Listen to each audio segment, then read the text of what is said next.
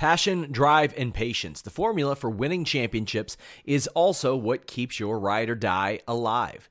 eBay Motors has everything you need to maintain your vehicle and level it up to peak performance. Superchargers, roof racks, exhaust kits, LED headlights, and more. Whether you're into speed, power, or style, eBay Motors has you covered. With over 122 million parts for your number one ride or die, you'll always find exactly what you're looking for. And with eBay Guaranteed Fit, your part is guaranteed to fit your ride every time or your money back. Because with eBay Motors, you're burning rubber, not cash. With all the parts you'll need at the prices you want, it's easy to make your car the MVP and bring home huge wins. Keep your ride or die alive at ebaymotors.com. Eligible items only. Exclusions apply. This is the story of the one. As a maintenance engineer, he hears things differently. To the untrained ear, everything on his shop floor might sound fine, but he can hear gears grinding or a belt slipping. So he steps in to fix the problem at hand before it gets out of hand. And he knows Grainger's got the right product he needs to get the job done, which is music to his ears. Call, click Grainger.com, or just stop by. Grainger, for the ones who get it done. It's The List and your boy with Jimmy Van and Sean Ross Sapp.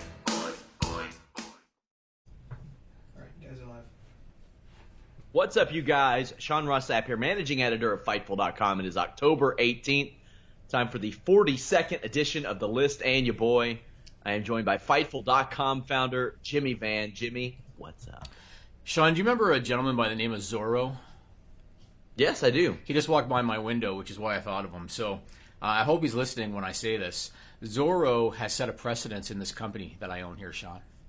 Oh, yeah? For the first time in the history of my company, and Nigel, listen up when I say this. For the first time in the history of my company, I brought back an employee that left when I had always said I would never let that happen. And I brought back an employee that left. I did. There have been times in the past when people have left because sometimes they think the grass is greener, right? And then they go somewhere else and they figure out, oh shit, maybe the grass over there is not so green. And then they want to come back and I basically say tough shit. Zorro was a special case, you know? He was a guy, and what I loved about him, and Zorro, if you're listening, what I loved about you that made me bring you back was your confidence. Because Zorro told me, I'm a young man, I don't have kids yet, I want to travel Canada, and I want to experience this country before I'm kind of too bogged down with, like, you know, children and stuff like that. Sure. And he told me straight up, I want to go for like 2 months, and then I would love to come back after that. And based on that, we brought him back. So you set a precedence, man. First time I've ever done it. Good for you. How about that? I have so many questions in regards to this. Mm-hmm. Zorro took the time off. I knew about this. Is this a Vince McMahon situation? Are you the kind of guy that if they're nice to you when they're gone, you don't bring them back, but if they're complete assholes to you, you do? Because that's what Vince McMahon does. I think Bobby Heenan's never came back. I think you should ask Nigel what I would do if somebody treated me like an asshole, Nigel. Yeah, I don't think you'd take that well. That Nigel with the mic quality. We got him a mic. Guilty as charged with the microphones. It's awesome because the people want Nigel's voice, Sean. I think that he underestimated how people would want him on this show. Oh, they definitely want it because he's a non-wrestling fan. And so hearing the opinion to some of the lunacy that happens on television from a non-wrestling fan is entertaining, I think. That's why I do that on occasion. I'll get the opinion of my wife or my cousin or exactly. Somebody who doesn't watch it all the time, isn't in the bubble. Yep. I ask my wife a lot about different things, or I'll tell her about different things because she's a casual fan, and so I love to hear her reaction to some of the stupidity that goes on. Another thing I was telling Sean off the air, this weekend I am going to I don't know if I told you where I'm going. I'm going to the birthplace of the Survivor Series Screwjob. Going to Montreal this weekend. And I was telling Sean, I'm in a place in my life now where even when I know that I'm going to have a glorious time, I still don't care. Because I guess I'm at that age and that place in my life now where I'm kind of just content sitting at home. I'm going to Montreal for a bachelor party I know I'm going to be probably, enjoying the temptations of Montreal, and yet I don't really care that much, Sean. You know? How far of a trip is that for you? We're going to fly, so it's about 1 hour by plane. Yeah. If we drive, it about 5 hours. Like, I'm starting to realize, like, I had no idea how close of a flight Toronto was. Like, Yeah. that was an 80-minute flight for me. That's the quickest flight I've had in my life. So if so you far. ever go to Europe, you'll know this. Europe, they do basically these little. It's not an island hopper, but it's basically 1 hour flight from that country to that country, 1 hour flight from that country to that country. Everything's so close, right?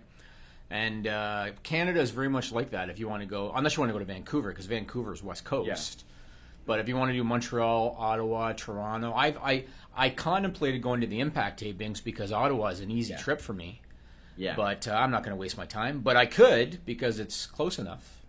I do have to say, the airport that I went to in Toronto made it real easy. Like, that was the easiest travel situation like that I've ever had, because San Antonio, a nightmare. Orlando wasn't fun. I've flown to Charleston, Birmingham, stuff like that. It was just a pain in the ass. Like, the Toronto travel was so good. Like, I told Kara that, I'm not opposed to sometime just on my own dime flying myself up there and overnighting to Toronto and then coming back the next day. I wouldn't do that with a lot of places. Like, it's some places, when you go there, you just know it's going to be a hassle to get in and get out and all that stuff. And I don't think you would do it to Toronto based on the cost. Not unless you were calling me first and saying, "Hey, Jimmy." Well, I'm not staying at that hotel. I sure as hell guarantee you that if I'm paying for it. Well, you know what? I told you I just closed on my new house.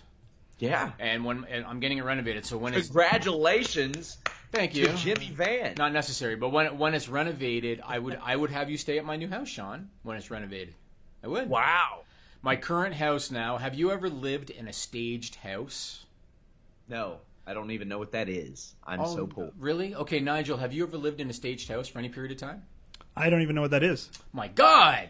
Okay, so have you guys ever gone to look at a house or a condo or anything for sale? Yeah. Either one of you guys. Okay, so oftentimes what they do is they stage them, which means that they make them look all pretty.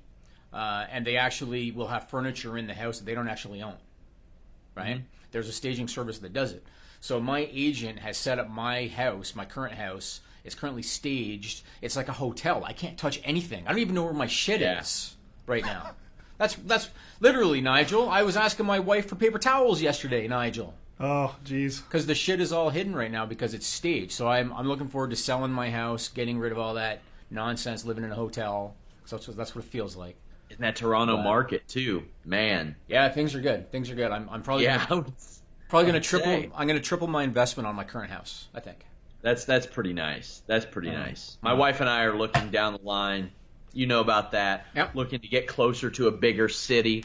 But I'm very fortunate in that it's, relatively speaking, dirt cheap.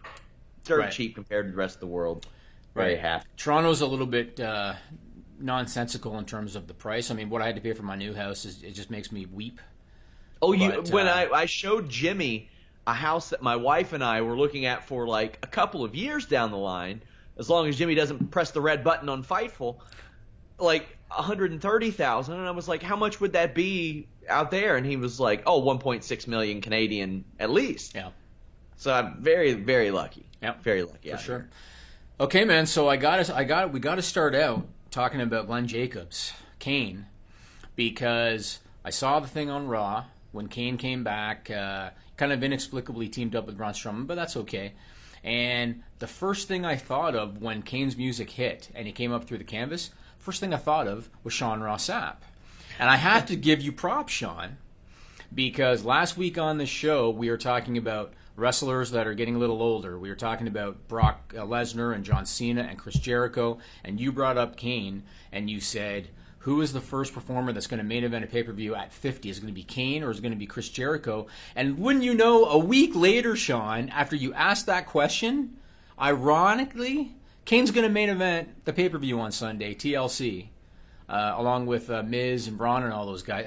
Isn't that amazing that like a week later after you asked that question, at 50, because he turned 50 in April, yeah, he's going to main event that. Isn't that amazing? It's amazing and ironic and amazing. Like, do you think Kane. Do you think they were sitting around like, oh, we got to add a little extra element to this pay-per-view because we're not really sure what to make it special? They listened to Sean Ross Sapp and they were like, let's call Kane. Thought it was ironic, man. You know, I liked how they did it too. I liked that they added stakes to a match that otherwise was going to have none. Agreed. I like that they stacked the deck against the Shield. It's hard to make those guys look like underdogs. I think they've done a fair job at it, but the Kane thing worked. So often Kane is, no pun intended, lukewarm, but this worked for them. Like, it did great YouTube numbers. Amazing YouTube numbers. Yeah. Yeah. So, good for them. Good for Kane. His website crashed because of all the traffic. Good for him, man. I mean, you and I have talked about Kane off air. I have the utmost respect for Kane. And, you know, you can think about all the talent in WWE over the years, and there's only a select few guys that literally nobody talks shit about. Right? Yeah. Because most guys in WWE, you'll find at least one guy that has something bad to say about them, at least one person. But there's a few guys that literally nobody will talk shit about. Owen Hart obviously is one. I'd say The Undertaker's another one, and Kane is definitely another one. Because all you ever hear about is, number one, how intelligent he is. You always hear that. And number two, you always hear about how laid back and cool he is. And Daniel Bryan told the story in his book about when they were on the road, and Daniel Bryan would play ribs on him, and he'd be a little bit afraid because Kane was the senior guy in the locker room. Yeah. And Daniel Bryan was kind of new, and he was a little bit afraid to do it, but he would do it anyway, and Kane would completely roll with it, and he'd be completely cool with it. I have a lot of respect for him, and so he's running for mayor of Knox County, Tennessee. But the election isn't until August of next year, so obviously he's got a lot of time. But as you and I were talking about, he's been incredibly active in his local community. He's doing everything in Knoxville, Tennessee. So good for him that he's finding some time to get back in the ring, make a few paydays, get his name out there a little bit more. I'm sure it's not. I didn't want to to see them go a full calendar year without using Kane. You know what I mean? Because he's absolutely harmless in this role. He had never been out of the WWE locker room this long. Like 10 months. 10 months? Yeah. It's been so long. Because, I mean, he's been around since 95, Jimmy. Right. 95 with Isaac Yankem. Isaac Yankem. Yeah. I want to highly recommend the Bad Blood 97 podcast that Bruce Pritchard did. Bruce Pritchard talks about basically the way that Kane was created. I mean, he named one of his kids after the character. He has the mask and all that stuff. It says something how a guy that was with Vince McMahon for 20-something years, like Bruce Pritchard, looks at that one example and he was like, that's the highlight. That's the one. That longevity is so important. Right. And there have been a lot of times Kane got lukewarm, but this is a fair, fine place. When he left WWE last year, he was on a winning streak anyway. He was beating like Bray Wyatt and Luke Harper all the time. So fine to bring him back here. It makes sense because Roman Reigns bid his brother farewell. I hope they explain. I think they will. And I mean, they say absence makes the heart grow fonder. So even a guy like Kane, who I agree was getting a little bit lukewarm, 10 months, he's a hot talent again. Yeah. And that's just how it is. I think he's fair in that spot, too. I always loved the idea, which I don't know. Big Show says he's coming back, but his contract expires in February, and he just came off of hip surgery, and that's not easy to do. I thought having them as like the new age, like an amalgamation of like 3-minute warning and APA would have been great. Like if something's stinking up the joint, you send Kane and Big Show out there to double choke slam somebody and get them the hell off TV. Because it's just. I'm glad to see him back. I'm sure he's going to do well on Sunday. Very glad to see him back for this short-term run. Yep, agreed. And, speaking of glad, I got to tell you, it really warms my heart, Sean.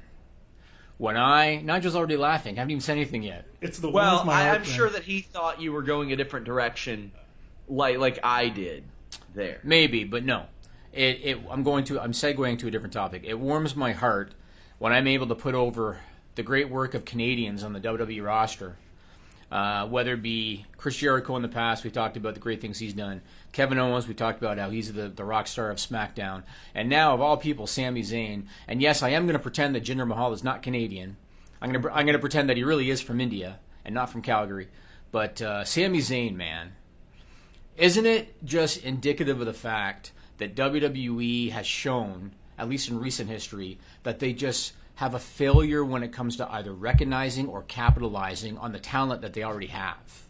Because here was a guy toiling in the undercard and toiling in, dark matches and stuff like that, doing nothing, being the happy, skippy, jumpy, smiley, taxi clothes looking, wearing guy.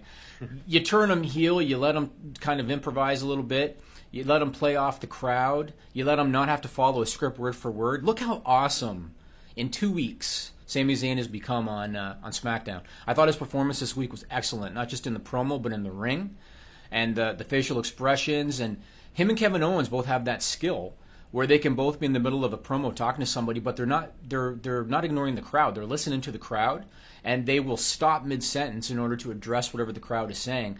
It's amazing how many guys cannot do that because they're too focused on, I have to hit my lines. I got to hit my lines, right? And Bobby Roode didn't hit his lines last week. Okay, they're not all going to be gems, Sean, all right? When you got that many Canadians on the roster, they're not all going to be gems all the time. Your boy. But Bobby's he's a good dude, Bobby Roode. Sure he is. But yeah, man, I thought that Sami did a great job, and you know what I also thought was awesome about the thing on SmackDown? We talked last week about how I love it when a heel does something not because they're trying to be dastardly, but because they think they're in the right? Yes. What I loved about SmackDown was Sami Zayn was adamant about, I tried to do things the other way, it was getting me nowhere. Kevin was trying to tell me he's gone on to all the success. What happened? Sami Zayn's very first week in the ring after that change, he pins Randy Orton. And I thought, isn't that perfect that his first week back after trying to explain the reasoning behind this change of philosophy, he goes into the main event match and he scores the pinfall. I just really liked it. I thought it was good. And it actually made a little bit of sense. Normally, I won't advocate a creative team or a booking team leaving a guy with this much talent where you said kind of toiling away. I think that's part of his appeal as a performer is that he can do that, and as long as he is associated with a guy like Kevin Owens, you can always go back to that. I don't want to call him Marty Jannetty because it's not the same. Well, Marty Jannetty was kind of like that. Undercard, and then if they needed to move him into an upper mid-card thing with Shawn Michaels, well, that history's there. The only thing is I think that Sami Zayn is much more talented than Marty Jannetty. He has his head on much straighter than Marty Jannetty does, obviously. And he has a lot more of an upside now as well. And I think that toiling away did facilitate this. It did allow this. And he's just one of those guys that – he's never going to get over being that win guy unless like skeevy and slipping a banana peel. I can't believe he won that one type of thing.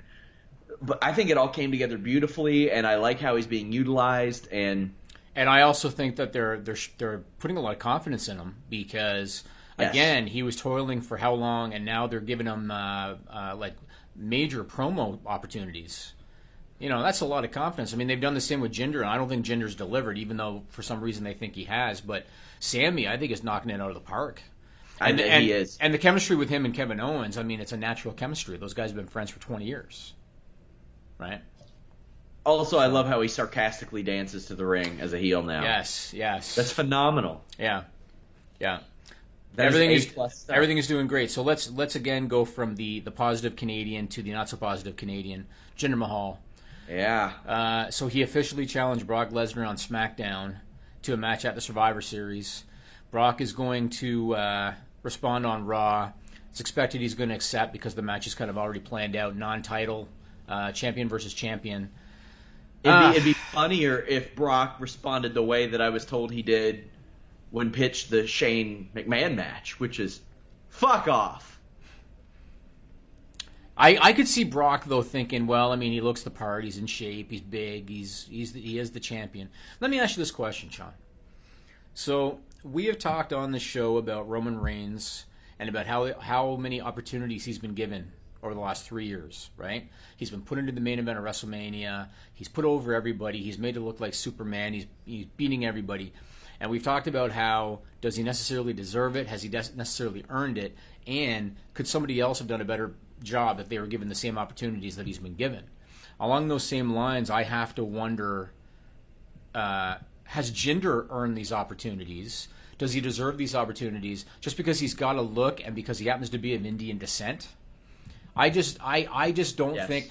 It's amazing when you think about it. So not only has he now been champion for, since May, but he's going to get a match with Brock Lesnar at the Survivor Series. Can you believe that Jinder Mahal is going to get a match with Brock Lesnar at the Survivor Series? And they're teasing Jinder Mahal against John Cena at WrestleMania. Is that not amazing? I just because, and it's strictly because of his look and because he happens to be of Indian descent. That's why he's getting these opportunities. It's amazing. You know, there are over 1 billion black people alone in Africa. There are a lot of Asians in this world. Goes without saying. There are other demographics that if you wanted to go in that direction, now I get it, and I talked to Sanjay Dutt about it, and you'll hear from him in a bit. It's like, man, you're compromising the integrity of your show to get one demographic and hope that it pays off, and hope that it pays off, and hope that it pays off. Yep. WWE has never really tried to capture many other demographics. They've never made a real effort. You know what I mean? They did a solid job of going after the Samoan Japanese market in '92. That one fell into their lap. Because I'm sure there's a massive Samoan Japanese market out there. I'm sure. Vince McMahon gets on his knees at night and prays to whatever God he believes in that the Samoans will not stop reproducing. The Samoan Anawai family will not stop reproducing because just generation after generation of versatility out of those guys. They have helped him so much, from tag teams to singles wrestlers, top wrestlers, crossover into mainstream. He's very fortunate there. That's really about as versatile. That's really about as diverse as he's gotten at the top of his card. It's generally a bunch of white guys or a bunch of Samoan guys. That's it. You know what? Now he makes the choice to go this route, but the guy sucks at his job. Yeah, he's not really. The guy's not good. Yeah, and you know what? I mean, we've said this before. Jinder, by all accounts, is a good guy, and there's no ego with him. And I think he's appreciative of the opportunities that he's been given. And anybody else in his position would be doing exactly what he's doing. But again, going back to the Roman Reigns comparison, all the opportunities Roman Reigns has gotten, and now here's Jinder. He's going to get the Brock match, might get a Cena WrestleMania match. I just don't think he's earned it, man. Aside from the fact he happens to be of Indian descent, it's. Also, I should specify before I get a bunch of tweets. I know that Indians are technically Asians as well. I get that. There you go. Now, one thing that I found interesting, and I'm wondering if this is going to be a sign of things to come. So WWE, as we know, is going to India in December for 2 dates. It's a Raw brand tour, but Jinder's going to be on the card, which makes sense. Mm-hmm. And Jinder has revealed that his opponent is going to be none other than the glorious, wonderful Kevin Owens. Do you think, because this would really make me just a happier human being, do you think there's a possibility Kevin Owens is going to go after Jinder for the WWE title? Because that would be amazing.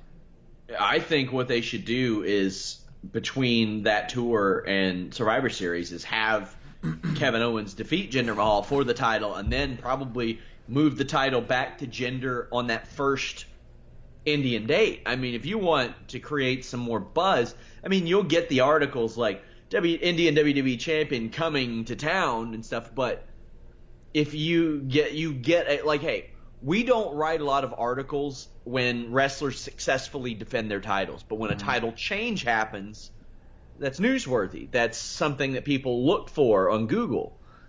So if they have him switch the title back that day, the first date, and then run through the tour as champion, I think that would be a very smart thing to do. Also, I would get the new signing, the girl from the Mae Young Classic, Kavita Devi, I would get her on the show.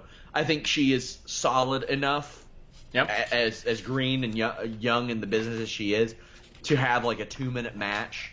I think I would do that. Also, I would have the Singh brothers wrestling on that show. So I was going to talk about Kavita Devi. So WWE officially confirmed her signing. I looked up her YouTube match with Dakota Kai from the Mae Young Classic. As of this morning, and we're doing this on October 18th. As of this morning, 8.2 million views of Kavita Devi's match. Proven clearly all Indian viewers. I mean, that's what they're looking for, right? So it is, and they should feel pretty happy that happened. I think they should put her with Jinder. Like, why not just put her with Jinder? Why would they put her with Jinder? Just because they're the same? Why would you do that? They're not the same. One is a male wrestler, and one is a female wrestler.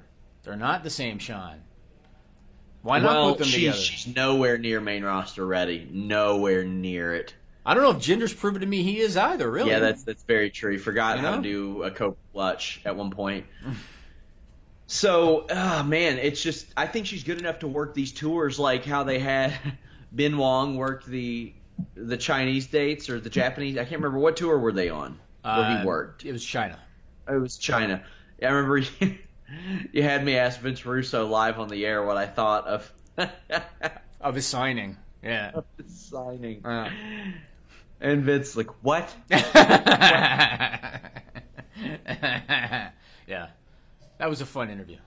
I'm surprised Vince didn't break out into an "Everybody Ben Wong tonight" because that's Vince. That's what Vince does. And now he might write for a lucha show for Ron and Don Harris. That sounds like a sitcom, doesn't it? Which ironically you couldn't write into a sitcom. No. Like it's too far fetched. It is. So Nigel, let me tell you, because I love the non-wrestling guy's opinion. There are these twin brother wrestlers named Ron and Don Harris. Okay. Ginormous 6'8" monsters. May or may not Nazis. Well, I was going to say, so during their wrestling career, they had swastika tattoos. Oh. And I think they got them, didn't they get them dubbed over, Sean, or they got something tattooed over top of them later? I think. I thought they did. Yeah, I believe they did. If they had them. Yeah, I thought they. I'm looking it up. I thought they did. But they had shirts. They wore shirts that kind of had a symbol. It was the shirts with the swastika Ludwig symbol. Borga was the guy who had the tattoo, and when WWE saw it, they're like, yeah, let's get that covered now. Okay, so it's shirts. Okay, so these guys, they have that bit of a stigma, whether it's deserved or not, they have it. And so now they want to produce a show about Mexican wrestlers. And everybody's kind of finding it funny based on their background and based on their reputation. And all due respect to Vince Russo, I know he's a big fan of Lucha Underground, but he used to book like Juventud Guerrera and Pinata on a pole matches and stuff. So, you just made me think of Oklahoma when you say that. And Tequila on a pole matches and stuff like that. Viagra on a pole matches. Oh, yeah. Yeah. Boy, that was great time for Vince Russo. You Russo. got the Viagra, you've got the pole for the match, right? Yeah, you do. So I spoke to Sanjay Dutt about several things recently. We're going to hear a bit from him over the coming weeks. I was waiting for that segue, Sean. That was great timing. I was waiting for that. Yeah. He was promoting Bound for Glory, which I encourage you guys to check out. We're going to have live coverage of it. I might do a post-show podcast on it as well. The card looks really good. They've integrated AAA talent, stuff like that. But the India market, like, Sanjay Dutt is no stranger to it. Mm-hmm. He helped run Ring Ka King. He has witnessed Impact Wrestling embrace the Sony 6 connection. And he actually spent time with WWE, turned down a full-time offer from WWE, which was a little more than anybody had reported and that he had revealed. He spent an extended amount of time there, but I talked to him about India, about WWE, and about Ring Ka King. There was word that you had a WWE offer on the table ahead of joining Impact again. Is that true? Yeah, I spent close to a month down there in NXT, and it went very well, very well. So, what motivated you to make this switch? I'm 35. I've got 2 kids, and I've got a wife that take precedent over anything and everything in my life, career, but professional life, and relocating them was something that I just could not do. at this point in my life. If you'd asked me 10, 15 years ago, it would have been probably a way different story. So is that going to be exclusively a coaching role, like a player coach role that we see a lot of guys in, or would you have been vying for a spot in NXT main roster, things like that? It was presented as a player coach role. Interesting. And we see them attacking a market that you have attacked previously with Ring Ka King. I remember watching those shows and some of the crowd reactions to that. How do you think they're doing in that with Jinder Mahal and the Singh brothers? I think they're doing great. I think that the key to attacking a market like that is finding a star that people can relate to over there. And I think that I heard they're going over there for 2 shows coming up at the end of the year, which to me is just that is the utmost importance when it comes to tackling that market, is actually going there and actually meeting those people and face to face and showing them that you care about them and they're the real deal. And we tried that with the Ring Ka King. That's something that we did 5 years ago. Yeah, I mean, almost 6 years ago now, which is hard. It's hard to believe it's been that long. Yeah, and it just tells you that for that long, the first time that I went to India for Impact was 2005, and I got back from that trip, and I remember I had a conversation with Dixie, and I said, we've got to do something over there. This is something that we would need to capitalize on. Obviously, it didn't happen until, like you said, 6 years ago. And that was a Jeff project. That was a whole Jeff Jarrett project, Ring Ka King, and in March we went over there. I believe May we went over there and did TV tapings and whatnot. So, I think that the big problem that's going to happen in India is getting this fan base to spend their dollars. I think that it's an emerging economy. The middle class is growing more than ever. But to kind of work their brains to think that they've got to pay for this entertainment that's not Bollywood and it's not cricket, that's going to be the tough sell. I mean, I know that there's at least some interest there because throughout all the websites I've worked for over the years, I see plenty of traffic coming from there. I see plenty of our commenters from there. I see plenty of our interaction from there. Huge. Yeah, it's huge. The social media. I mean, everybody in that country practically has a phone, has a cell phone. Yeah. But it's just translating those people to pay for something that they are not used to paying for. That's a very good point. So when you were with WWE in that brief period, this is right when they were or right before they were starting to really get into that. Did anybody bend your ear or maybe say, "Hey, you've got a little bit of experience over here. You did Ring Ka King. What are we looking at?" Actually 2-3 years ago, I had some talks with them about the market. So it's something I guess they've been trying to do for a while now. All right, you guys are back. So when I got that done, I was like, all right, Jimmy, we're going to need to air this clip because there was a lot kind of packed into that 3 or 4 minutes there. Mm-hmm. Jinder has experienced that Indian market before. He had a unique insight to it that nobody else that we talked to is going to have.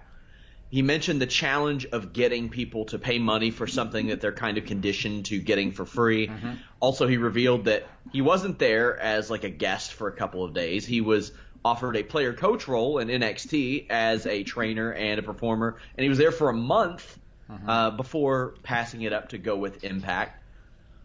Also, there's all the experience he gained in Ring Ka King and some of the challenges ahead of WWE. What did you take mostly from that? Because I mean, that's something I hadn't considered and didn't even think of. Is that, well, they're getting this for free. Why would they pay for it? I mean, it was pretty common knowledge. That was one of the issues that WWE was trying to find a solution to, and it's the same issue with China. And Shane McMahon gave it his best shot with You on Demand, and they ran into the exact same problem where it's such a common practice there to essentially pirate everything and get everything for free that getting them to pay for anything is a real challenge. And we've talked about this before too, and I know this from my business. The value of traffic from India is worth pennies compared to the value of traffic from the U.S. and I see it in my own business. We can have a lead generation campaign, meaning paying us on a lead, and the same lead will be worth, say, $5 in the U.S. and it'll be worth 10 cents in India. And that's just how it is. Wow. And so when you see that Kavita Devi YouTube video has 8.2 million views, I bet you that in terms of revenue, they're making as much from that as they're making off one with a couple 100,000 U.S. views. So what they're hoping to do is, instead of making that from YouTube views, they want to turn that into $9.99 a month. That's what they want, I would imagine. Right. Yeah, I don't remember anymore if the India network is $9.99 a month or if it was a different price. I can't remember how it was structured. Interesting. I really liked that talk with Sanjay Dutt. He was willing to, and also the fact that I meant to get to, WWE asked him, what are your thoughts on this a few years ago? I was asking, hey, did they ask you earlier this year when maybe you spent some time there? He's like, no, they did years ago. I mean, do you remember the famous scene of Bret Hart when he went to the school in India? Yeah. And the kids are chanting, "We want Bret Hart," and then they show him leaving in the bus, and the kids are chasing the bus down the road. Remember that? That was like 20 years ago. Yeah. So they recognized even then that there's definitely an audience there. But again, the trick is how do you monetize it? Bret was a very unique international superstar. Like that was I can't oversell that enough. How unique and an international superstar Bret really was. Because his popularity in other parts of the world was immense. He was almost the David Hasselhoff of WWE. That's a great comparison. He could have probably come out with an album in Germany. Yeah. That's how nuts it was at the time. But let's talk about the Shield, because I couldn't help but notice something interesting on Raw. So on Raw this week, they were kind of officially reformed. They're all wearing the matching gear now. They came out through the crowd. They did all of that. Crowd was really into it. But I couldn't help but notice Roman Reigns comes out for the main event against Braun Strowman, and he gets booed again, Sean. Do you think that now the fans have just been programmed? They hear the music, they boo. I feel like I'm hearing Scott Steiner's music right now. What's going on? Well, we are in Toronto, Canada, Sean. So things happen sometimes in Toronto. Evidently. Yeah, they do. But didn't you think that was interesting? Because when he came out with the Shield, crowd was loving it. They're really into it. Comes out by himself for a match, gets booed. What do you think? I think what WWE wants is for Roman Reigns. Here's the thing, Jimmy. If the guy you want to be the top guy needs a rub, he probably shouldn't be the top guy. Your Agreed. top guy should be giving the rub to other people. Yep. And right now, Roman Reigns, they're all getting the rub off of the Shield name. Right now but they are, yeah. Roman Reigns needed those other two to make that happen. Right. People aren't just going to magically okay, I like him. Right. Just because. I mean, they'll like the unit of the Shield. Yep. Sure. Yep. I think it once again, and we've said this so many times on the show, I think it once again goes back to the fact that they kind of underestimate the intelligence of their audience. And they fail to recognize that this audience, they know what's going on. They all read the internet. They all know, about how he's the chosen one. And it goes back to that again, man. I want to bring up the Jimmy Jacobs thing. And this is the kind of topic that I love to throw at Nigel. Stuff like this, man. So I'm trying to think of how I can best explain this to Nigel. So let me say this first. You remember back in the 90s when Vince Russo, and this is to you, Sean, not to Nigel, obviously, about wrestling, when WCW was kicking the tar out of WWE at the time, and Vince Russo used to explain in interviews years later that the mentality of Vince McMahon, and I think of Vince Russo, was when you are the number one promotion, you make like your competition doesn't even exist, right? You don't acknowledge them. It's like they're not even there. When you're number 2 or number 3, you do what you can to poke the bear, right? And you do what you can to kind of take jabs at them and do what you can to kind of paint them in a negative light. And so in 96, 97, when WCW was winning the Monday Night War, WWE used to reference quite a bit Eric Bischoff, Hulk Hogan, the NWO. They used to take shots at him on television because they were the number 2 promotion. When WWE took over the war and they were winning, they did it less, where they took shots at WCW. The reason I bring this up is because for some reason, Vince McMahon and Triple H, for some reason, and Roman Reigns, have allowed the Bullet Club to become a thorn in their side. And I do not understand it. I don't understand it. When WWE is way up here, Sean, way up here, and Ring of Honor and the Bullet Club is basically at the floor in comparison, I don't understand why they would allow, this little grassroots thing to become such a big deal. So the latest thing that happened, Nigel, I'm going to try to put this in terms that you'll get. Imagine if, imagine if Donald Trump's gardener posted a photo on Instagram taking a selfie with Hillary Clinton, and Donald Trump saw that and fired the gardener. I feel like that's something he'd actually do, though. Maybe he would. Maybe he would. I was trying to think of something a little bit different. That's the first thing that I could think of. But what if 20 years ago, Donald Trump had done this? Here's the thing. Yeah, that's true. That's true. It's tough to really It's tough, man, because when Bullet Club showed up at Raw outside, they were directly, and everybody's like, "Oh, it's a ripoff." Yeah, that's the thing. That's why they did it. That's why they did it. Yeah, be a ripoff. It is intentionally. The Young Bucks, as we've talked about, they are a wrestling parody. Yes. And everything they do, from the gear and the Too Sweet and the super kicks, they do it because they're essentially making fun of the things that people make fun of. They are people who grew up wrestling fans, right, became wrestling stars, but they're not ashamed of admitting that they were wrestling fans in fear of being called marks or whatever. They're like that. That's the thing. I mean, let's be honest. All these guys, they're the most open about their love of pro wrestling, that they integrate it into their gimmick. Well, part of the appeal, I think, of the Young Bucks is that the Young Bucks look like wrestling fans. I mean, they're 150 pounds, right? They look like wrestling. They're 180, 190 pounds. I don't know about 190, Sean. I don't know about 190, bud. They look like, a lot of wrestling fans look. But anyway. Well, there's a lot of MMA fighters who look like MMA fans look. It's true. That's true. And there's also a lot of MMA fans that look like MMA fighters too. Yes, there are. I mean, the thing, it's changed. Yeah. We know now, and MMA is a big part of that, that being pumped full of steroids, okay, not 190, they're about 175, 180 pounds. See that. But we know now that being 300, 350 pounds, pumped full of steroids, doesn't make you a badass dude. Yep. We've seen that. Yep. We've witnessed Bob Sapp getting punched once in the face and crumbling. Yep. We've seen all these giant guys and how Brock Lesnar can't throw a punch. Yeah. I want to go back to the Jimmy Jacobs thing. So Nigel, I hope your mic is on because I want your reaction. So there's a guy by the name of Jimmy Jacobs. He used to be an independent wrestler, meaning he wrestled in the minor leagues, and he wrestled at one point in his career for a company called Ring of Honor.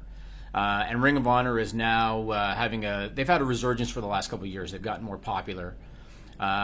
Jimmy Jacobs most recently was a writer for WWE. That means that he helped write the TV. Okay. A week or two ago, a group in Ring of Honor, they call themselves the Bullet Club. It's a group of wrestlers. They came out to a Raw taping, and they staged what they called an invasion, where they basically showed up outside the arena. It wasn't on television, but they showed up outside the arena, and they posted pictures on social media. They did it kind of mockingly because 20 years ago, WWE did the same thing to their top competitor at the time, where they sent wrestlers to the competitor's arena and essentially did the same thing. This television writer, because he was there because he's a writer, so he was there, he's friends with these guys, and so he took a selfie with them and he put it on his Instagram account. Right? Yeah. Because he knows these guys from the independent wrestling world. After he posted that picture, he was fired by WWE. Ugh. And everybody's been like, how is that a fireable offense? Like, how did he do anything wrong? You know what I mean? And good on Jimmy Jacobs that he's trying to make the best of it. He showed up at Ring of Honor like a day or two later. He's got a new shirt. I think it said Unprofessional Wrestler or something. Yeah. So he's trying to make the most of it. But I just when Bullet Club were in the ring at the end of the Global Wars Chicago show, by the way, we have full results at Fightful.com. Check it out. Also, some video clips up on our YouTube. Thank you to everybody who's been sending in clips. Do that. We'll run them on our YouTube page. but they were looking for someone who could take a picture of them. Right. And Jimmy Jacobs was in the crowd. Right. Which is fine. But again, how is that a fireable offense, number one? And number two, why is WWE, like I said, allowing, which is really they don't mean anything to the landscape of WWE. How are they letting them be a thorn in their side? How did that bother them that Jimmy Jacobs posted a picture on Instagram with them to the point that he'd get fired over it? Here's the thing with, Jimmy Jacobs, he's always, just said what's on his mind, is what I've been told. But Vince had some issues with him. I know he had some time off, and Vince wasn't happy about that because you know how Vince is about time off. But we've seen it. At any time over the past 15 years, has TNA, Impact ever been a threat to WWE? Yeah. Like a real threat? And don't they do stuff oftentimes just to spite them? Don't let them grow at all? If Impact grew in any measurable way, they would still be miles behind. Yeah. Now, Ring of Honor is number 2. Yeah, Impact ain't number 2 anymore. No, but it's such a massive gap between 1 and 2. Exactly, it is, which makes it even more ridiculous. It is ridiculous. Because they do this now. Ring of Honor has worked with WWE, given them footage to use, things like that. Does that mean they should be exempt? No, but this has happened for a while. I bring this up all the time. What did they tell Matt Riddle when he called them? When they said, "We're gonna pass on giving you a contract, Matt. I know you blew through this tryout, arguably better than anybody ever has." But we're going to pass on signing you. Then Matt calls them back and says, well, I'm going to sign with Ring of Honor. I just want to know that this won't ruin anything for me. And they say, well, it will ruin something for you. Why don't you go work for Evolve instead? So, I mean, this has been a thing for at least a few years where WWE has not wanted, if they can help it, to accentuate the positives of Ring of Honor. And do I ever think Ring of Honor will be able to reach WWE's level? Hell no. It's impossible. It's never going to happen. It is impossible. But they are in a very fortunate situation in a couple of regards. They are owned by Sinclair Broadcasting, and they could be doing a lot worse than that. Now, for sure. I agree. Do I think that Sinclair is a pretty deplorable company at times? Oh, hell yeah, I do. But Sinclair likes Ring of Honor because Ring of Honor makes them money. Right. That's that's the difference in Sinclair and Anthem. Sinclair's making money off of this. Yeah, and then it's just so weird. And the Cody Rhodes working people This is the story of the one. As a maintenance engineer, he hears things differently. To the untrained ear, everything on his shop floor might sound fine, but he can hear gears grinding or a belt slipping. So he steps in to fix the problem at hand before it gets out of hand. And he knows Grainger's got the right product he needs to get the job done, which is music to his ears. Call, click Grainger.com, or just stop by. Grainger, for the ones who get it done. When you need mealtime inspiration, it's worth shopping Kroger, where you'll find over 30,000 mouth-watering choices that excite your inner foodie. And no matter what tasty choice you make, you'll enjoy our everyday low prices, plus extra ways to save, like digital coupons worth over $600 each week. You can also save up to $1 off per gallon at the pump with fuel points. More savings and more inspiring flavors make shopping Kroger worth it every time.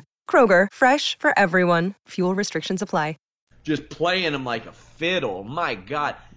You know how many people I had tweeting me Roman Reigns' accolades this weekend because Roman Reigns tweeted out, well, he's not the biggest draw like he says he is because he isn't filling up 100,000 seats. Well, neither are you, Roman. Nobody did 100,000, first off. He's talking about WrestleMania. Talking about WrestleMania. And Roman was not the draw of WrestleMania. So this was the other thing that I was going to get to. So Cody Rhodes. So I will admit Cody Rhodes has exceeded my expectations on the independent level. Yeah. Because in WWE, I honestly didn't think he was that great. I didn't see in him what everybody else supposedly saw. I didn't see main eventer in Cody Rhodes. I still don't see main eventer in Cody Rhodes in terms of WWE. But I did during the dashing gimmick. That was about it. I still saw intercontinental level, but the guy has been amazing at playing the wrestling media. And everybody's eating this shit up. And just like you said, so Cody Rhodes, what did he tweet out? He claimed he was the biggest draw in the business. This weekend, he said that he was the biggest draw in the business. Right. And now going back to just like Vince McMahon and Triple H, Roman Reigns, again, he's headlined 3 WrestleManias in a row. He's making millions of dollars a year. He's the guy WWE is trying to spotlight. Why would Roman Reigns give a shit about what Cody Rhodes says? Why would he let it bother him at all? And yet Roman Reigns felt the need to say, I don't even need to click the link and watch it. If that house didn't draw over 100K, he's just talking silly. Like, why even... Because all he's doing is putting Cody Rhodes over. Yes. He either... That's one it. of two things happened. One of two things happened, Jimmy. He's either throwing them a bone or he's getting worked. Do you think he's throwing him a bone, maybe? You think? Man... Because there was never any heat. No, not from what I've heard. Although Cody's respected by and large. There are a few guys, who haven't made it that have Cody was given everything. Cody worked really hard. Yes, he did. He worked really hard. Does he have great matches? In my opinion, no, not usually. They call him 3-star Cody, and sure, whatever. But there have been a lot of great personalities. Endo Amore doesn't have great matches. He's a great personality. Cody Rhodes has developed into a great personality, and sometimes that's what you need in wrestling, and that's what he's doing. So for that I applaud him. And then afterwards, or at the Chicago show, he said, I guess that tactical vest wasn't just covering up drug tests, it was covering up envy. He knew what kind of reaction that was going to get. And I regretted even tweeting the quote because everybody's like, what's Roman jealous of? I'm like, come on, man. Like, you're getting reeled in. Yeah. You're getting reeled unless, in. Like you said. Reaction. Unless, like you said, unless him and Roman are cool and on the side they're joking about it, because that's possible. Sure. I guess. And that's absolutely possible. It's possible, yeah. It was one of two things. He's either getting worked or he is throwing them a bone, and who knows? I mean, I'm told that Cody's still on nice terms with WWE, or he's trying to. No reason not to burn a bridge, like we've said. I mean, right? Look who his dad is. Look who his brother is. You think he doesn't know how to work people? Come on. Yeah. All right, Nigel, let's go to Stupid People. Sure.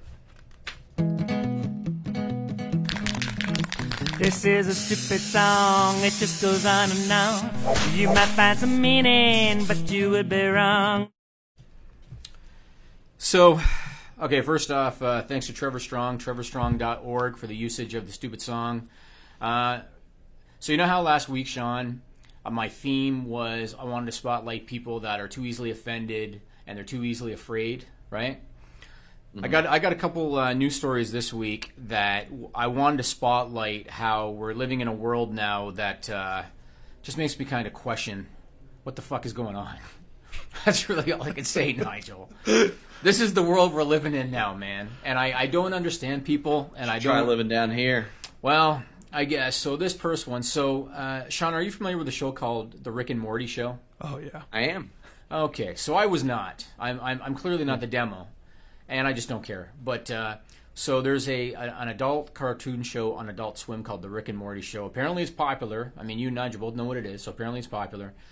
I read this story, and I just thought to myself, I'll be completely frank. I read this story, and I thought, fucking millennials. That's what I thought, if I'm being completely honest. So it's a blanket statement. But well, sure, go ahead. I don't care. I say what I want. So on the season 3 premiere of The Rick and Morty Show on Adult Swim back in April, right? And if you guys watch the show, you're probably familiar with this. They made reference to a limited edition Szechuan sauce released by McDonald's in 1998 to promote the Disney movie Mulan, right? You're nodding, Nigel. Have you seen that? Oh, I've seen all of the show. Well, there you go. Boy, I wonder if you're the one in this story. The reference created demand for this Szechuan sauce. Okay? Yeah. And so, McDonald's decided to start re-releasing the sauce in limited quantities. All right? According to BusinessInsider.com, and this was reported on October 11th, a 23-year-old out of Michigan named Rachel Marie stood in line at a McDonald's in Michigan for hours in order to get one of these Szechuan sauces, right? One of the little dipping sauce containers. Then she decided to post about it in a Facebook group. And she had a guy who was a massive fan of the show who was unable to get it. He offered her a 2000 Volkswagen Golf MK4 car. Oh, wow. In a trade for the sauce, right? Now, two things I want to say about this, okay? Business Insider said that they can't verify the validity of the claim. So maybe the girl's making it up. However, one thing that is legitimate, because I looked it up myself, people on eBay are buying these Szechuan sauce containers for hundreds of dollars. Oh my on eBay. God. Hundreds of dollars, and you can go and search it, and it's there. What the fuck, Sean? This thing is worth 7 cents. These little... Dude, like... Nigel, put it what's like going this, on? like, Yeah, that's pretty sad. when new video game systems come out, like, I'm always just like, you know what, I need to go buy 3 of those and then resell them on eBay so I can make $200. But that's a kind of not a risky investment, but it's a more costly investment. Right. This, oh, Jesus Christ, I know Rick and Morty is very, very popular and stuff. I catch it on sometimes. My wife will leave Adult Swim or whatever the channel is on, and it'll pop on in the middle of the night. Right. I hear the theme, so I'm familiar with that. But Right. Isn't that crazy? Isn't it crazy? Let me ask you this question, Sean. I'm going to segue a little bit, but I think a lot of people can relate. What do you think your time is worth? Like, let's say that you waited in line for 4 hours for something. If you could put like a dollar value on that, what would you say that's worth? Well, when I went to that amusement park last week, I refused to go there unless I buy the fast lane passes. Right. I'm not standing in line for 30 minutes So to get on a 2-minute roller coaster. That ain't happening. Here's something a lot of people don't seem to understand, and I actually had to years ago educate my wife on this same thing. Sometimes people don't understand that when they're getting a deal on something, but to get that deal they're required to like wait around for like several hours. It's not a deal because your time is worth something, right? And Nigel might know this. There's a restaurant chain called Mandarin, and it's kind of like a discount Chinese food chain. Oh yeah. And every year on Canada Day here in Toronto, July 1st, they would do a promotion where you could get lunch for free at this Mandarin, right? Now, if you go on a regular day to this restaurant, Sean, you're getting lunch for $15. If you go on a regular day, right? Canada Day, I would walk by the place, and you know how big city blocks are in Toronto, right? Yeah. I would walk by the place, and the line would be wrapped around the entire city block of people that are waiting to go into Mandarin to eat their shitty Chinese food and save $15. And so they're waiting for like what, 2, 3, 4 hours? Like, are you? That's not even minimum wage, Sean. I can't remember what the place was that Jocelyn had recommended to us, and Kara and I walked there and we saw the line wrapped around the block, and we're like, not this trip, right? Sorry. It's just so crazy to me. This next one, Canadians are not off limits when it comes to stupidity, Sean. And I will spotlight them just like I'll spotlight anybody else. So it was reported by the Canadian press on October 16th that the city of Bathurst, New Brunswick, and Nigel, you might have seen this because I gave this one to Luke. Oh yeah, we talked about this one. Okay, so you've seen this one. The city of Bathurst, New Brunswick, which is they have a population of 13,000, it's a smaller city. They are looking to make changes to an existing city bylaw that they have regarding Halloween. Okay? So right now they have a bylaw in the city. Currently, if you're over 14 years of age, you're banned from trick-or-treating. And if you're under 14, there's a trick-or-treat curfew of 7 p.m. Right? Under the proposed changes, if you're a teenager 16 or older, you're banned from trick-or-treating. If you're under 16, the curfew will change to 8 p.m., so it's a little bit better. Here's the kicker. If you're over 16 and if you're found to be roaming the streets in what they call a facial disguise, and what they mean is a mask or a veil, after curfew, you're going to be fined $200.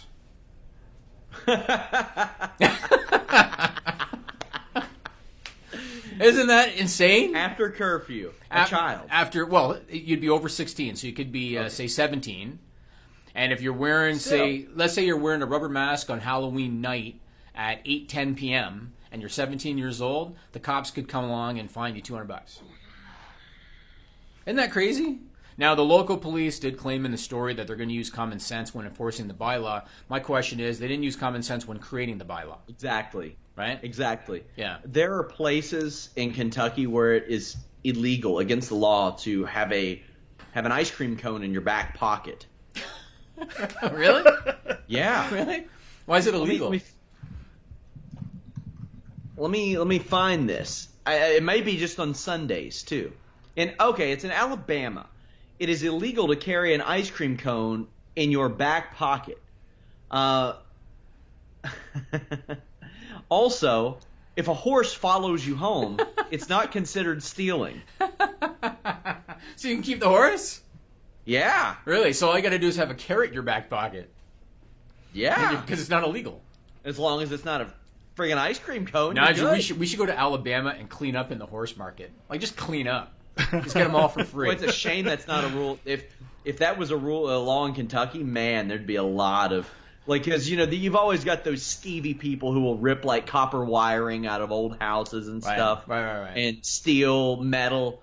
Oh, you'd have skeevy people stealing horses. Well, not stealing. That's I right. guess. It followed me home. Yeah. So this last one, Sean, let me ask you a question. Are you familiar with Ibiza?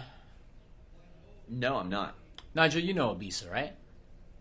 It's not ringing any bells. Okay, I might be pronouncing it wrong. Some people call it Did you take a pill in Ibiza? Boy, you're not far off. So some people pronounce it Ibiza. I pronounce it Ibiza. Is it a place? Yeah, it's a island. Yeah, that's the line from the song, the Mike Posner song. I took a pill in Ibiza.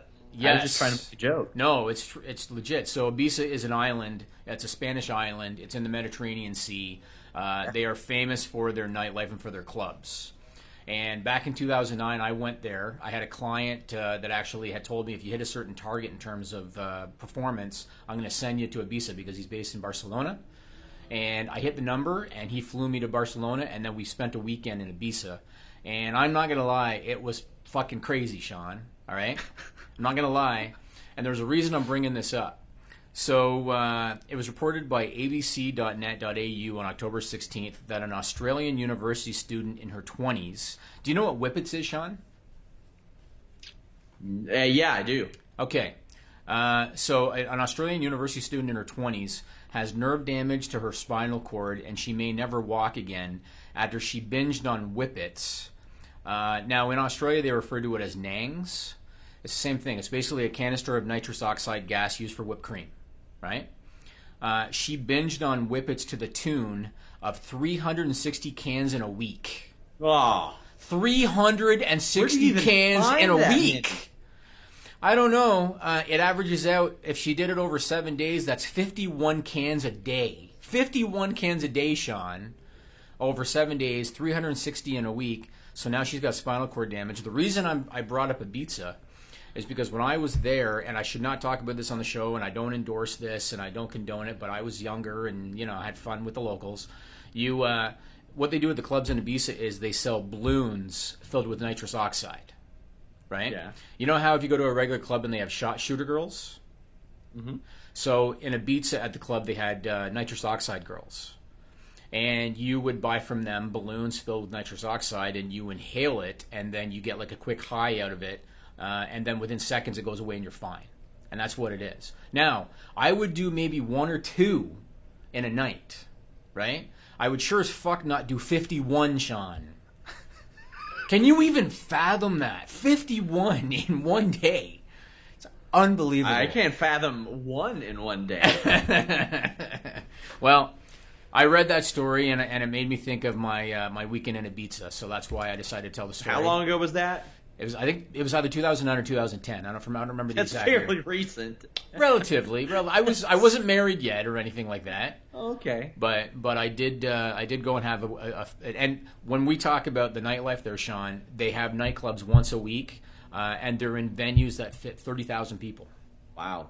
It was a weekend to behold. I'd never heard of it before that song, and I know that the community or the town was a little pissy at the song, because they thought that it kind of unjustly gave them this image, and I'm thinking it's pretty justly given that image based on the story you just told me. Everybody, and anybody that has ever either been to Europe, been to Spain, they know what Ibiza is. I mean, that's just Pat Fannin says a close friend's sister died from an air duster. Yeah, I used to have to get for air dusters for my computers and stuff. Oh, and you can do the same thing with that? Really? Apparently, yeah. Really? Okay. Yeah. Well, I mean, not that I want to joke about her current physical state, but 51 a day over 7 days, holy shit. That's crazy. Okay. So you told me off the air you wanted to talk about this, so now I'm gonna go ahead and throw it to you. Matt Hardy, Julie Youngberg. Explain who Julie Youngberg is and explain what you've heard. Yeah, many of you will know Julie Youngberg as you may recognize her name. She's a seamstress for WWE. She married Droz shortly after his accident in 1999. They would get a divorce years later, and she would marry Shannon Moore, who was one of the North Carolina guys. For the past several years, she and Rebby Hardy have gone back and forth on Twitter, and I mean like 6-7 years they've not liked each other, whatever the case may be. This week, somebody tweeted that they wish that the fifth person against the Shield would have been Broken Matt, to which she replied, I wish it would be Dead Matt. And people are like, what? What are you talking about? Like, why would you say that? And she has posted controversial shit often for years. And she's still employed by WWE? Oh, yeah. And this has gone on for a long time. Now, Rebby tweeted her back and said, bitch, you've seen us at TV 20 times and you've never said anything. I reached out to Matt and he said, the odd thing is, like, I do see her. She's typically at TV. And she never, we never have any interaction, which makes it really peculiar. Like, obviously she has a problem with Rebby, but Matt's like, damn, the issues with me are kind of like news. Like, I didn't know. WWE has not issued a comment to us. We did try.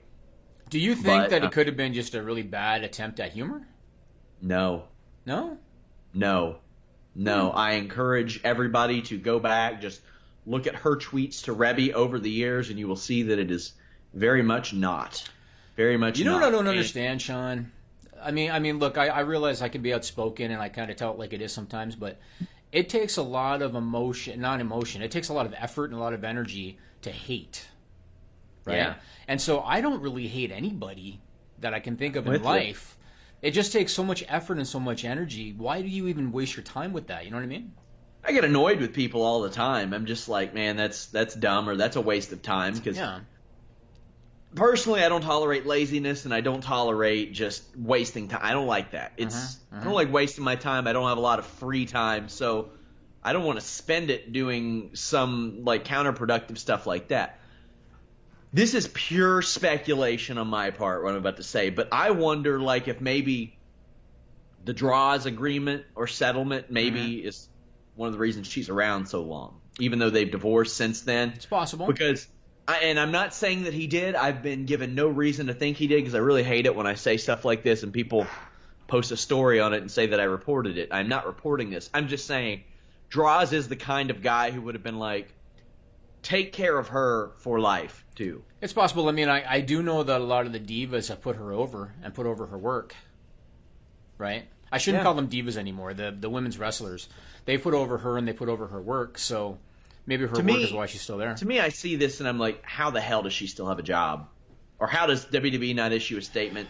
How does she not issue one? Like, how do you not make it clear? Like, oh my God, that's such a dumb thing to say. And as Ryan Satin pointed out on Twitter, imagine if Matt had tweeted that about an employee. Yeah, that wouldn't have gone well, for sure. Also, doesn't she know that Matt Hardy will not die? It's just whole gimmick. Well, speaking of people saying things on social media, Nia Jax apparently is taking a leave of absence. What have you heard about that? Before I get into that, I do want to, in all fairness to her, Julie Youngberg tweeted last night, how people read stuff into things is beyond me. Read into this. Detective investigates 6 years plus of harassment that originated in Cameron, North Carolina. Yeah, that's messy. The Nia Jax thing, some personal issues. She's taken time off. I was told it wasn't like an angry thing necessarily, at least then when she left, which was the same day as Neville. But just needs some time off, and WWE granted it. Fair enough. And what's the latest you've heard on Neville? He ain't happy. He's not happy. He's not happy with the money. He's not happy with the direction. That's what I was told initially it was direction.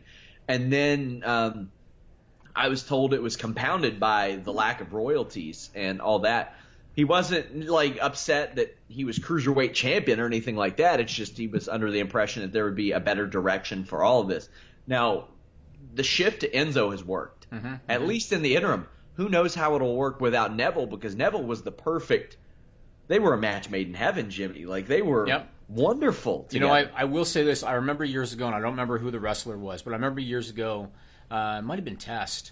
There was a wrestler that said that he actually hated winning titles because unless you won the world title, you didn't see an increase in your pay with the belt.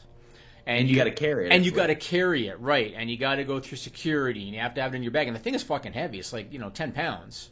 Imagine how the Money in the Bank winners feel. Vince still makes them take it everywhere. Right. And Baron Corbin was very outspoken about it, about having to carry the thing around, right? So yeah, it's dumb. I'm questioning if Neville thought, okay, I'm going to be the supposed king of the cruiserweights, and I'm going to be the guy running this division, and then maybe the payoffs maybe there was no uptick with those, right? It's possible. Yes, and they weren't on the DVD for WrestleMania. That was Aries' issue too, right?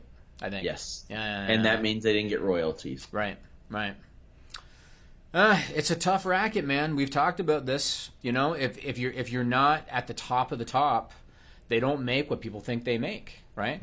And Nigel, going back years in pro wrestling, a lot of wrestlers have said this. A lot of fans think if you're on television, that means that you're making big money because you're on television. Right. And it's just not the case, and especially even things like reality shows. These people generate a following because they're on a reality show. They make shit. Unless you're a Kardashian, they don't make anything on these shows, right? And wrestling is really no different. If you're not in the main event or maybe upper card guys do all right. If you're mid card or lower card, you're probably getting your guarantee. And their downside for a lot of these guys is not that special. So. Is what it is, man. It's unfortunate, I guess. But at the same time, no one's putting a gun to their head, right? So. Yeah, but I mean, you should. Yeah, it's true. It's one of the. I mean, nobody's putting a gun to mine or yours head, but we're here. We're here. We're doing it. It's our job, and it's his job. But Sean, I'm not going to lie, man. I don't think it's wrong of him to be like, I know I'm more valuable to this company. CM Punk was willing to step up and say that. Sure. Go out and find your worth then. And that's okay. I mean, there's nothing wrong with that, too. Yep. A lot of people are like, I don't know. There's a lot of delusion as it pertains to pro wrestling, and everybody should be happy with what they're given and all of this stuff. Always strive to do more. Absolutely. And we've talked about this, about, a guy like Jinder basically doing what he's told to do, and so many other talents doing what they're told to do, and a guy like Kevin Owens being just a diamond in the rough because he'll actually take whatever he's given and actually make it good. And any field, I mean, imagine if you were just happy with getting by in your career, you would have nowhere near the success that you have now. Right, absolutely, yep, just the way it is. Yep, absolutely. What else you got on the list? Oh, here we go, Sean. Nigel, he's doing it again, man. He's doing it again, Nigel. No, happens every single week, man. Segue to Kenny Dykstra. You know what I was about to do? I was about to write it on my paper and hold it up and say, "It's time for the fucking segue, Sean." I was just about to do it, man. Jeez. So anybody listening to this show, I just want to kind of emphasize this. No. Neville did walk out last week. A person who didn't was Kenny Dykstra. He walked back in last year. Here's a part of my talk with Kenny Dykstra. So this WWE return last year, I'm very interested how that came about, how you were contacted, because let's be frank, you were pretty outspoken about some things that happened before, but it's not like you hadn't been back there. You had worked a dark match in 2011, which I want to talk about later, but almost out of nowhere, 2016, you and Mike Mondo are back. Yeah, it was very random. I went back to school, got an education. I got 2 master's degrees. I got an MBA, and I got played football too, didn't you? MSOL. Yeah, I played a year of football. I just wanted to try it. It's something I always wanted to do. But then, so I got this good job after I graduated college.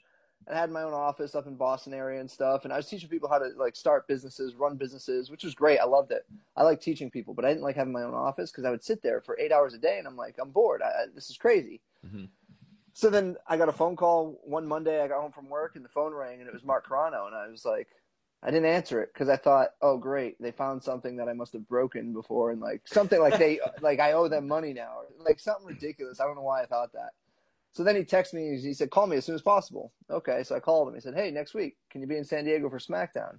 I said, sure, I guess so. Yeah, I'll do it. And then he's like, all right, cool. We'll send you your info. And then that was it. And then 10 minutes later, I got an email with my flight, my hotel, my rent-a-car. And I was like, did this just happen? Like, is this a prank? So then Mondo texts me, and he's like, dude, we're going to SmackDown as the squad. And I was like, okay, let's do it. Who knows? And then every single week, or originally they said we're going to bring you in for 1 week. That was it. Just that one SmackDown. That's it. Okay. And then we did it, and Vince liked it, and he came up to me afterwards, and he said, I'll see you at the pay-per-view at No Mercy. And I said, all right, I'll see you then. So then every week we would fly home on Wednesday, and then Thursday they would email us with our confirmation of we need you at TV next week. And we never had a contract. It was just a handshake deal. And it was, even a lot of the people in the back, like Mike Chioda and stuff, they were saying, like, this has never been done before. Like, they put you guys over on the tag team champions in a non-title match. You're not even under contract. They're giving you a live microphone out there. Like, they trust you guys in a way.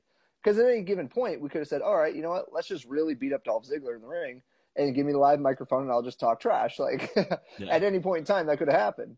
So they trusted us to do business right, and we just kept doing business by them. And then one day they just stopped calling. But that's just how the business works, I guess. What kind of differences did you see over the past 8 years since you had been gone? It's very laid back. Everybody, it's more of a, I don't want to say it's more of a business setting because it always was, but it's just more of a, it's more laid back. People, I don't know, like when I was there, when we were growing up, there was a lot of big names there. Not that there aren't now, but they're like names from the past, like, Bill DeMotts and stuff like that. Some hardcore Holly, some tough dudes. And you had to hold your own. And now it's not that there aren't tough dudes. There's still tough dudes there, but it's just, there's never that mentality of a dog-eat-dog world. It's more of just we know our part, and they're trained now to know that. Where when I started in the business, it was like, you got to fight for your spot. You got to do what you got to do, and somehow you got to get there. Where now it's just, everybody accepts their spot. And I think that's a good thing because everybody's part of the show. Even if you have to go out and wrestle and you have to lose in 2 minutes, you're part of that entire 2-hour program, and that's your part that day. And it may not be your part all the time, but if you use your time right in that 2 minutes, you can slowly get yourself over. So you had a fun run there. I remember you did a lot of stuff with The Miz. Now, I'm sure that when you were leaving, The Miz was in a much different place in WWE than he was when you came back, because last year he was still is one of the hottest acts around, and back then he was one of the guys that you would always hear the stories getting kicked out of locker rooms and stuff. Yeah, but he was mostly on SmackDown. We were on Raw, so we never really saw Miz that much. We'd see him at joint pay-per-views, but, he was always a nice guy. He was always a young person who was trying to learn more, and, persistence pays off. Hard work pays off. So you had spoken out a little bit about the Mickie James, John Cena issues. Was there any talks with either one of those backstage? Did you run into them? How did that go? No, not really. Like when we got back there, like I've always had a fine conversation with John. It was fine. Most of our conversations really revolve around Boston sports, and sometimes I get on for ditching the Boston sports and jumping to the Tampa teams. Like, how could you do such a thing? Like, it's like throwing away your baby. But Mickie, we talk every once in a while. I actually, when she did that match for NXT, we actually had just a brief conversation. I said, this is your chance to people who haven't seen you in however many years, this is your chance to just steal the show and say, screw it. So whether that worked or didn't, who knows? Yeah, but obviously she's still doing well today. She's in a big program now. Exactly. Yeah, that's what I heard. So that's great. That's good. So when everybody does good, the business does good. Better business makes the business better. That's what I always say. Right, you guys are back. The thing that I was most interested in there was the fact that Kenny had been kind of outspoken about Mickie James and John Cena in the past, and that's the brand they stuck him on when he came back was, she was around a little bit more. She wasn't around full time yet or anything like that, but that would have been where she would have been kind of coming in and visiting and stuff like that. And John Cena was on that brand too. I mean, Cena was a made man, so he's above all that stuff. then, Dykstra is just wanting to mind his P's and Q's and try to get a contract. So I think it was fine. I mean, think about how many relationships, long or short, occur in wrestling locker rooms on a weekly basis or a monthly basis or whatever. I don't really think much of it. And one thing that Kenny said again when he was talking about his opportunity to go back to WWE, and they thought it was going to be a 1-week one-off, but they did well, and Vince told him, we'll see you next week kind of thing. It goes back to what we said about taking advantage of your opportunities. And guys James Ellsworth getting a contract when he was supposed to be a scrub that Braun Strowman killed. And that was really supposed to be it for him, right? So, to me, like, you look at stuff like that, and it's like we said earlier with applying it to almost anything. If you impress somebody enough, you can you can almost run yourself to limitless potential in that regard. And he showed up in great shape. He did what he was supposed to do. He got the people over that he was supposed to get over, and he's in good standing with WWE because of that. And not only that, Tommy Dreamer looked at that and was like, all right, I'm going to give him regular paydays at House of Hardcore, and now he's a big part of that. Ring of Honor brought him in to work with the Young Bucks. So he made a very good impression in that regard. Yeah, and Sami Zayn, same thing. I mean, he's delivering, I think, with everything he's being asked to do right now. And I think it's only going to bode well for him moving forward if he keeps that going, right? Yeah. Let's talk about a guy that I miss a little bit, Sean. I miss him a little bit, man. Me? I never miss you because you don't. I'll fly back next week. You're always around. Like, if anything, you're like a buzzing fly, Sean. Yeah. But talented buzzing fly. I'm talking about Titus O'Neil. You know, he's not around as much lately. Don't forget my article when I put him over as a guy that they're not utilizing correctly. I always bring it up, Nigel, just to kind of get their reaction. So Titus O'Neil was on Lillian Garcia's podcast this week called Chasing Glory. It's on Podcast 1. And she asked him about the suspension last year from WWE. Nigel, you'll like this one. So a wrestler who goes by the name Daniel Bryan, he was retiring legitimately because WWE deemed that he had concussion problems and he needed to retire. They did a ceremony for him on television. All the talent was on the stage. And when the retirement ceremony was over, a guy by the name of Titus O'Neil grabbed onto Vince McMahon and kind of jokingly gave him a little pull. And Vince turned around and looked at him. You could tell that he was pissed off. And Vince McMahon ended up suspending him for 90 days for unprofessional conduct, causing him to miss WrestleMania that year. And WrestleMania is the biggest payday of the year for these guys. So he missed WrestleMania because of it. Dave Bautista, who you might be familiar with from Guardians of the Galaxy, former pro wrestler, him and Titus are really close. And Dave Bautista publicly said, I think Titus should quit because there's other things that he could do and the suspension's bullshit, right? So Lillian asked Titus in this podcast interview about the suspension. And Titus said, I still don't understand it. I literally put my hand out and I said, ladies first. I don't know what the wrong time is to say ladies first or the right time. It's water under the bridge. It happened, and I took ownership of it regardless if I was right, wrong, or indifferent, or if the situation could have been handled different. And that's another example. He didn't get fired, but it's an example very much like the Jimmy Jacob one. Titus has the reputation of being a fun-loving, funny, jokey guy that everybody likes, right? And he was trying to joke around with Vince McMahon saying ladies first, because I think Vince was going ahead of Stephanie. I think that's what it was. And he ended up getting suspended and missing the biggest payday of the year because of that. So that was Titus's explanation of what happened. He said, a guy who does first. Tireless work for them outside Absolutely. of the ring. Yeah, it's true. And he's such a likable guy. Like, how can you not love that guy just when he smiles and the way he talks and, the way I do know a few wrestlers that trained with him don't like him because he gave them concussions, but... Well... All right. I mean, it's not like he went out there intentionally, had a brick in his hand. He's like, sure. It just wasn't for him at that stage. Don't know if it ever really was, but he is, I think, invaluable to WWE. He's so good as a manager, but they've moved away from that. Yeah, it's too bad. So it just gets dropped. I don't know if he's even with Tozawa now, but now they've developed it into more of like a philanthropy thing where he'll appear with a Make-A-Wish kid or something like that and say they're in Titus Worldwide and all that stuff. But it's good. So push it. Give them some success. Give him somebody that can meet some success because I don't want to see him wrestle anymore. He was never that great at it, but he is really great at the manager role. And what they had given him, he excelled in it. I agree, and he still would get the fans would still do barking whenever he would, do the hands and all that. The fans would still be with that. So, oh well, that's it for my list, man. But I did have a question for you before we wrap up. So the Impact Bound for Glory pay-per-view and the TV tapings in Ottawa, they're a couple weeks away. I went on tdplace.ca, which is the website that's managing the venue in terms of online ticket sales.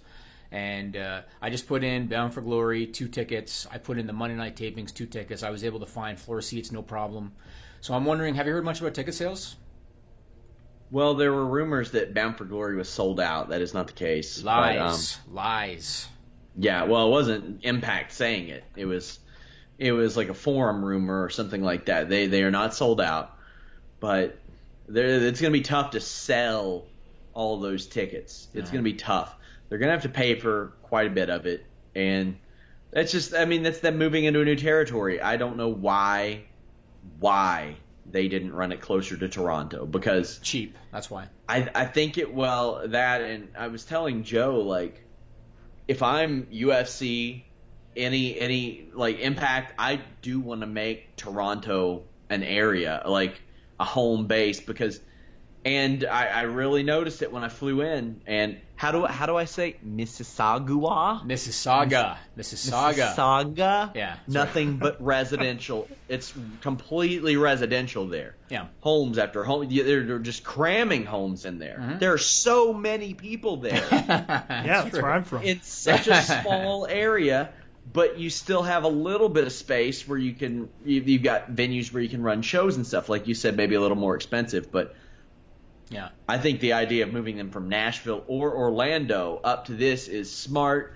Orlando is kind of a little bit of a wrestling hub right now, but Orlando's cheap too. Like I guess the only difference would be for Anthem is the U.S. dollar, because Orlando's not expensive. I think Toronto's getting there, though. Like, there are a lot of people looking to run Toronto and the Ontario too. House of Hardcore likes to do it. I know that Santino started to run shows, so.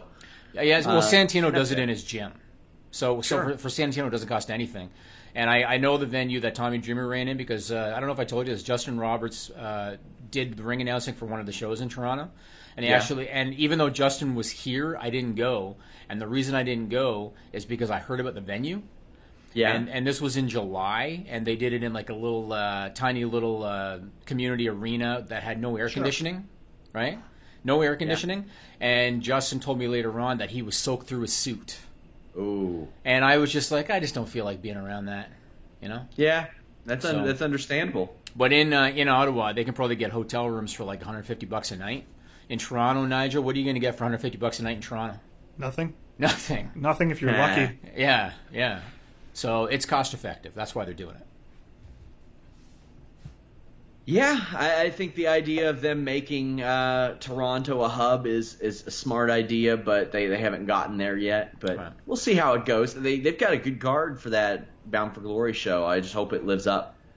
I'm looking forward to seeing what the venue looks like on television. Me too. Yeah. Me too, because it could be a complete, or you never know. It could have that charm. You never know what can have that charm, like the Hammerstein Ballroom. Right. Like, you could have that look and it just worked. You could have something like Full Sail, which doesn't really have a good look, but they've turned it into something more than what it is. So you just never know until you're there, but I hope they can succeed. Like, I see all this promotion for the Global Wrestling Network, and I look back and I'm like, man, TNA used to be so much fun. I used to love it.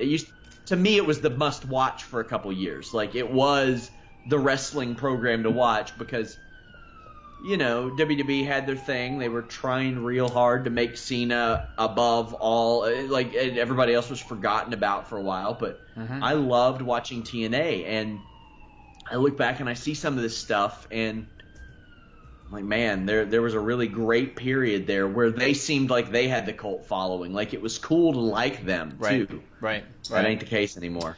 No. If anything, it's cool to shit on them now, I think. Yeah. And it seems like Ring of Honor and the Bullet Club right now, that's the cool thing. It's like if you want to be a cool wrestling fan, you got to get the Bullet Club t-shirt now all of a sudden. Yeah. Somebody on the YouTube chat, by the way, guys, subscribe, leave us a thumbs up, contact us on the forums, share our stories. That stuff really helps. But he asked, does Colby Covington fight before or after Bound for Glory? Is he going to be there? He will be at Bound for Glory. He told exclusively Fightful.com's James Lynch that he will be there, but he does fight on October 28th. We'll be covering that show the following week, the Sao Paulo show. I've got a bit of a commitment that night, but those Brazil shows, nobody watches them. What's the commitment? I got some family coming in. Oh, yeah? Who? None of your business, Jimmy.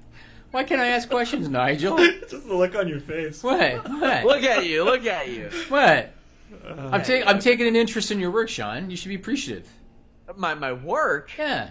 Well, your life. Taking an interest in your life. Yeah, work is my life, Jimmy. It's true. It's true. I got some family coming in. We do Halloween festivities, good stuff like that. So, Sean, you know what happens when you have children?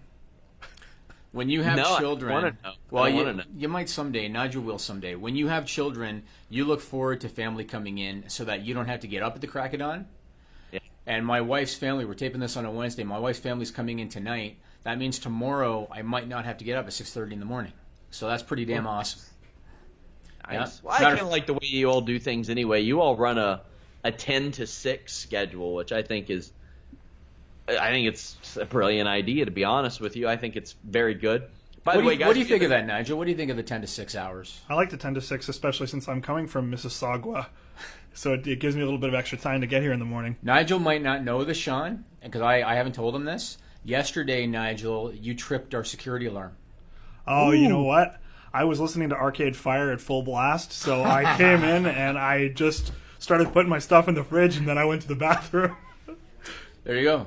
ADT Security called me, and one of our other staff texted me, and he goes, I just came in, and the alarm's going off full blast. And I checked the security cameras, and there comes Nigel gingerly walking in, dee-dee-dee-dee-dee. Yeah. Tripped the alarm. So, there you go. Yeah. By the way, guys, before we go, I want to mention our new associate editor. Follow him, Brian Rose. He is at BR26. And Jimmy, originally, I was like, man, I don't know, West Coast, that may affect things. I've been handling a lot of the morning duties lately, and I got to say, it's pretty nice to be able to take a break in like the early evening because it's mid-afternoon to him. Good, that's good. I'm getting used to this guy on the West Coast thing. Plus, there's not a lot that he can't do. Right.